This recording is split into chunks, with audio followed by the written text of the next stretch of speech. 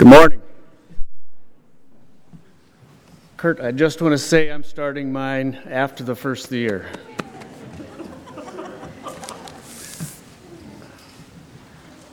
Now, for the first message of the verses here out of Deuteronomy 6, they're found on page 284. If you want to turn there. Starting with verse 4. Hear, O Israel, the Lord our God, the Lord is one. Love the Lord your God with all your heart, with all your soul, and with all your strength. These commandments that I give you today are to be written upon your hearts. Impress them upon your children. Talk about them when you sit at home and when you walk along the road, when you lie down and when you get up. Tie them as symbols on your hands and bind them on your foreheads. Write them on the door frames of your houses and on your gates. And then the second is from Ephesians 6. It's on page 1823. Ephesians 6, verse 4. Fathers, do not exasperate your children. Instead, bring them up in the training and the instruction of the Lord.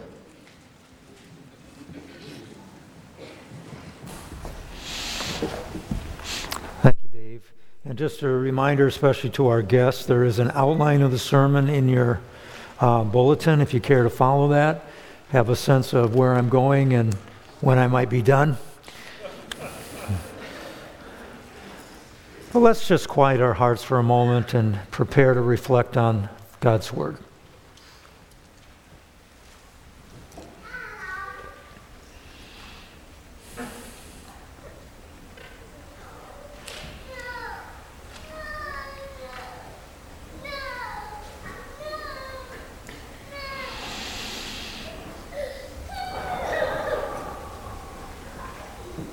Amen.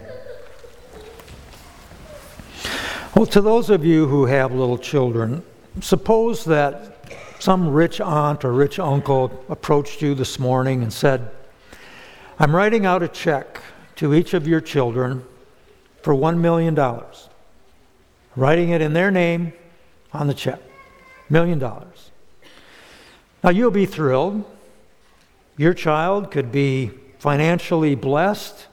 They don't understand the significance of it at the moment, but you do. And that check could guarantee their financial future. However, there's a condition. The condition is only the child can endorse the check. Once they're old enough, once they understand finances and money, then they can endorse the check. Until then, until that check is endorsed, that $1 million really isn't theirs. Until that day when they endorse it. Infant baptism in our tradition is something like this. It's like $1 million check that it brings the inestimable worth of all of God's promises to the child. But these promises have no effect until the child personally comes to faith in Jesus. In the Reformed tradition, we baptize in the name, as all churches do, of the Father, Son, and Holy Spirit. But we baptize children of believing parents, giving them the sign of God's promise of salvation. This does not mean, according to our belief, that the child receives salvation, but they have the sign and seal placed upon them that points to what Jesus has done for them. We believe children of Christian parents have a special relationship to God and God's people, the church, because of the faith of their parents. God has a claim on these children. God's promises are for them. The promises belong to them, so we give them the sign of God's promise. But it's yet to be seen if baptized children will endorse their baptism, if they will accept by faith what the sign and seal of baptism points to. So what we have is what we call an in-between time, from when a child is baptized until the time when they mature, and we hope they make a personal profession of faith in the Savior. And in this in-between time, we are all responsible to teach and model to baptized children the promises of salvation.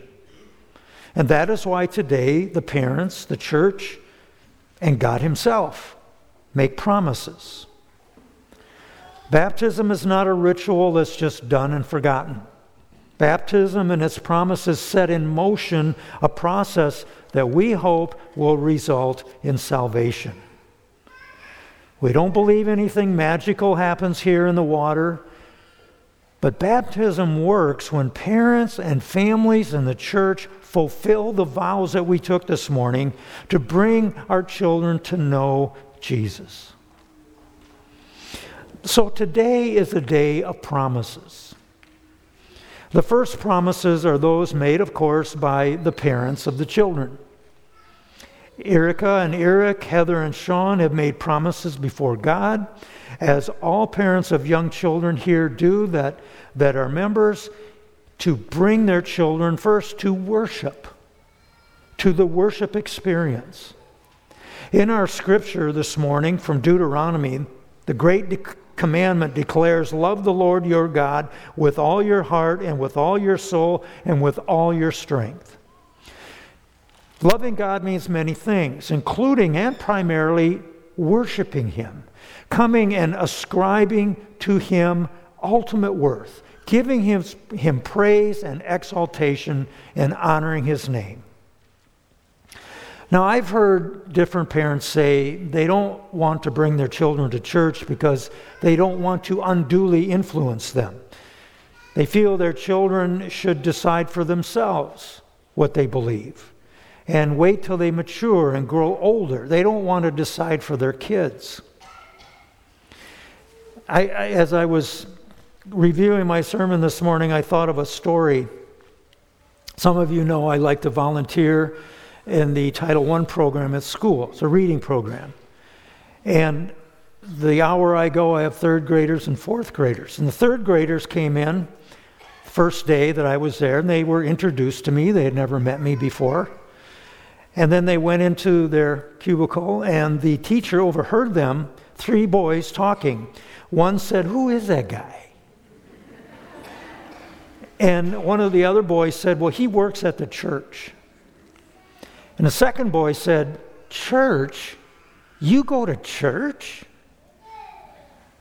And the other boy got defensive. And then the third boy flipped it. He said, "You don't go to church?"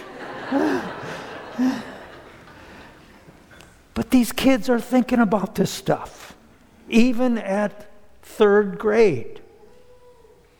And so parents, how can children make good decisions, informed decisions, if they don't have adequate information and training and instruction in religious belief?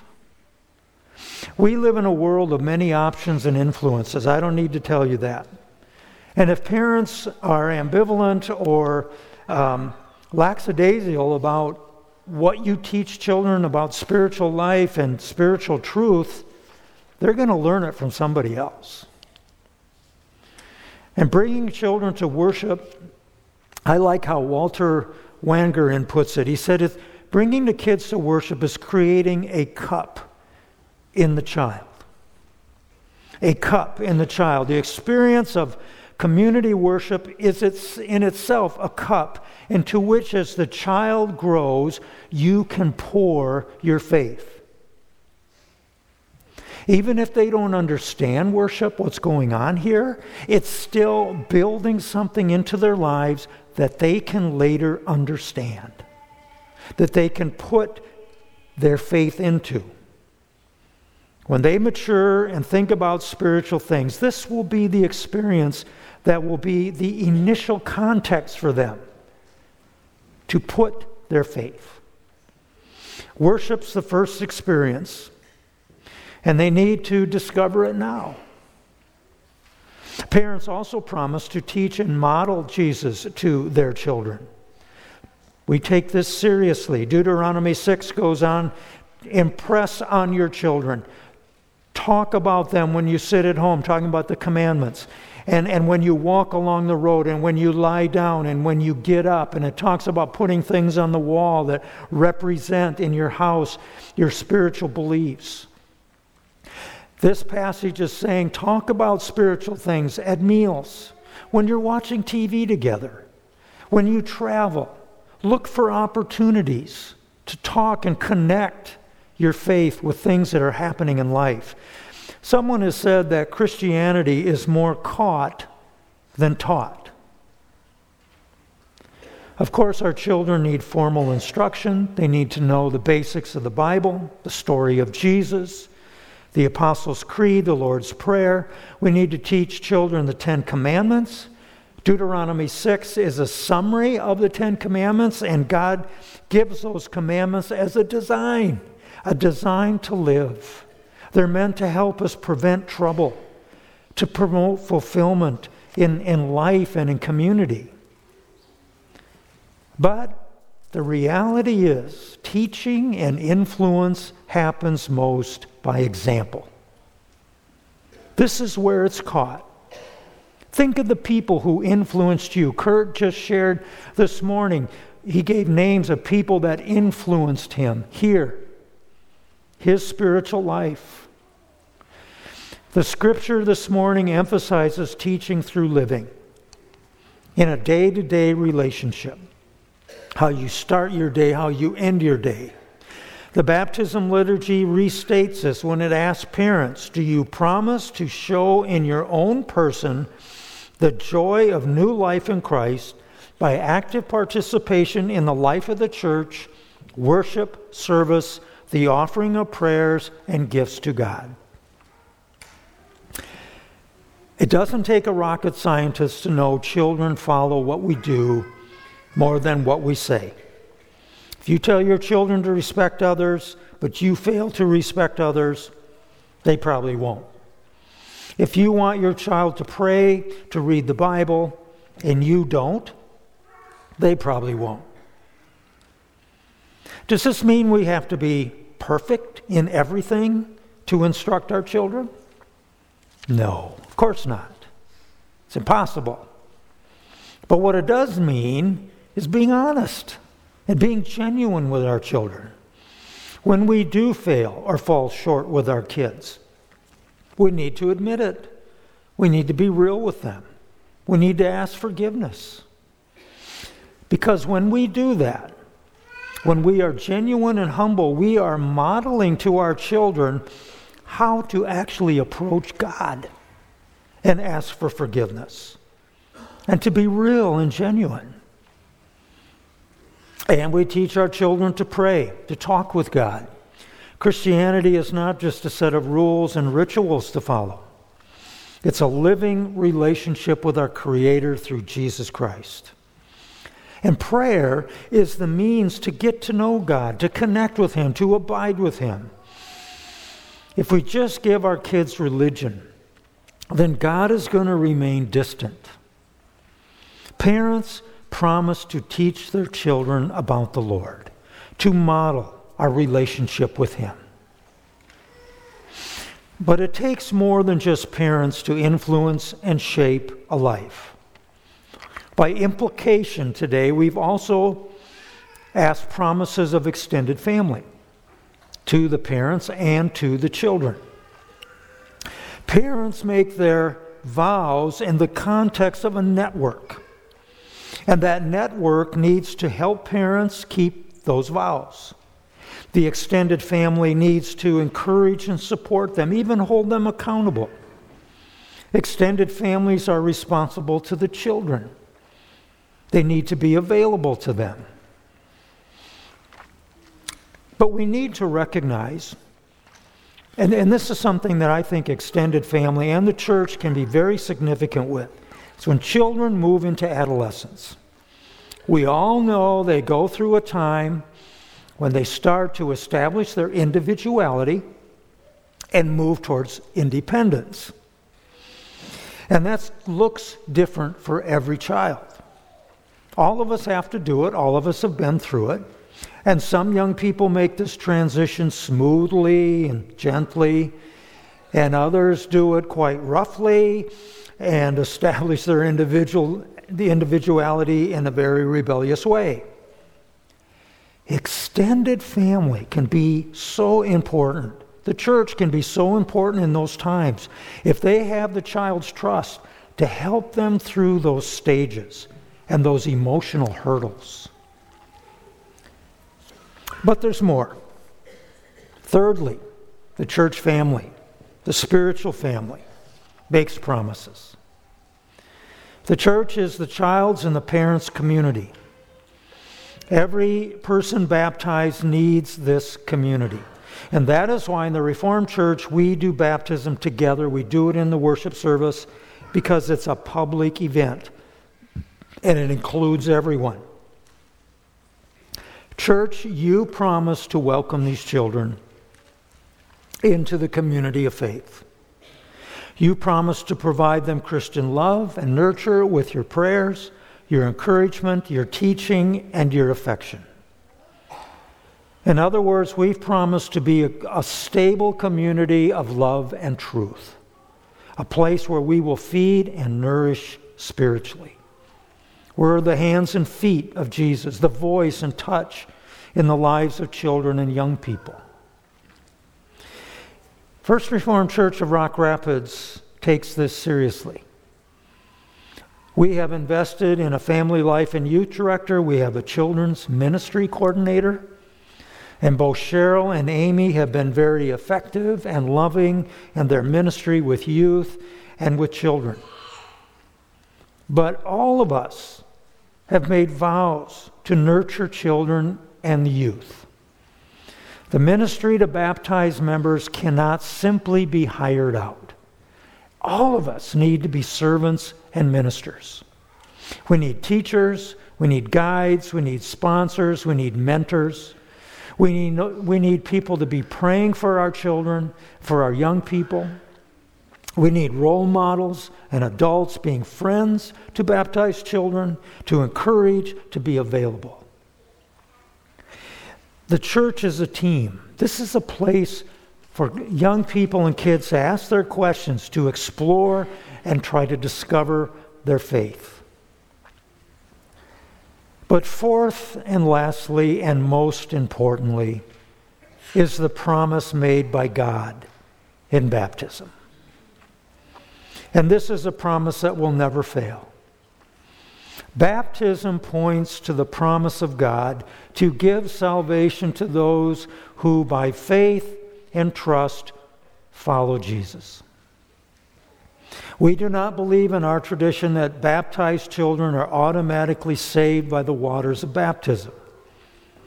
We believe that baptism is a pointer. It's a sign and a seal of God's promise to save those who believe. As surely as water washes away dirt from our bodies, so surely will Christ's blood cleanse us spiritually, the liturgy tells us. Infants and children who are baptized are given this sign and seal that God's promises belong to them. Those promises are for them. God promises to give salvation by faith in Jesus, and that includes those who are spiritually reborn and justified by faith. That's what we marked them, these two children, with this morning. But there's another promise in baptism from the Lord, and that's in that in-between time, when the child is baptized to when they become an adult. And that is they are baptized members. They belong in this family. We believe the children of believing parents have a special relationship, a unique relationship to the Lord and to the Lord's people. 1 Corinthians 7:14, it's talking first about marriage. Here where couples, one is a Christian, one isn't. Paul says the unbelieving husband has been sanctified through the wife, and the unbelieving wife has been sanctified through her believing husband. And then he says, otherwise, your children would be unclean, but as it is, they are holy. Now, what does that mean? Paul is not saying here that unbelieving husbands and unbelieving wives of a believer are given salvation because they're married to a Christian. That's not what he's saying. And he's not saying that children of Christian parents are automatically saved because their parents believe. He's not saying that. The key word is sanctified, holy. It says that children of believing parents are sanctified. They are holy to God. And that word means set apart. They're set apart. They have a special relationship to the people of God and God Himself because of the faith of their parents. Someone has described it as like being in a spiritual foster home. Children of Christian parents have the unique privilege to grow up in a spiritual environment with godly influences, not only at home, but in the church. It's in the Christian family and the Christian church that God promises to be the keeper of baptized children. The promises are complex, but basically we would say this morning, a baptized child is a marked child. A person that God promises always to be at work in. A person set apart for the promises of God. But as we stated at the beginning with the illustration of the check, God's promises are not effective until there's an endorsement, a response of faith and commitment. The promises will not be effective until that child acts upon it by faith in Christ. You know, I never had the privilege of baptizing my own children. My father-in-law was a retired pastor, and we wanted him to baptize the kids. And I believe that's how it should be, because it was more important for me to be in the role of a parent instead of the role of a pastor, so that I could focus on my vows and the promises that Sue and I took to raise our children in the faith. Because these promises are so challenging, we need Jesus in our lives. And we need each other. It's only by abiding in Christ that we can fulfill these vows. We can't do it on our own. The best thing we as parents, as family, as the church, the best thing we can do to fulfill our promises today is to be attending to our own relationship with Jesus, to be growing in the grace and knowledge of our Savior every day.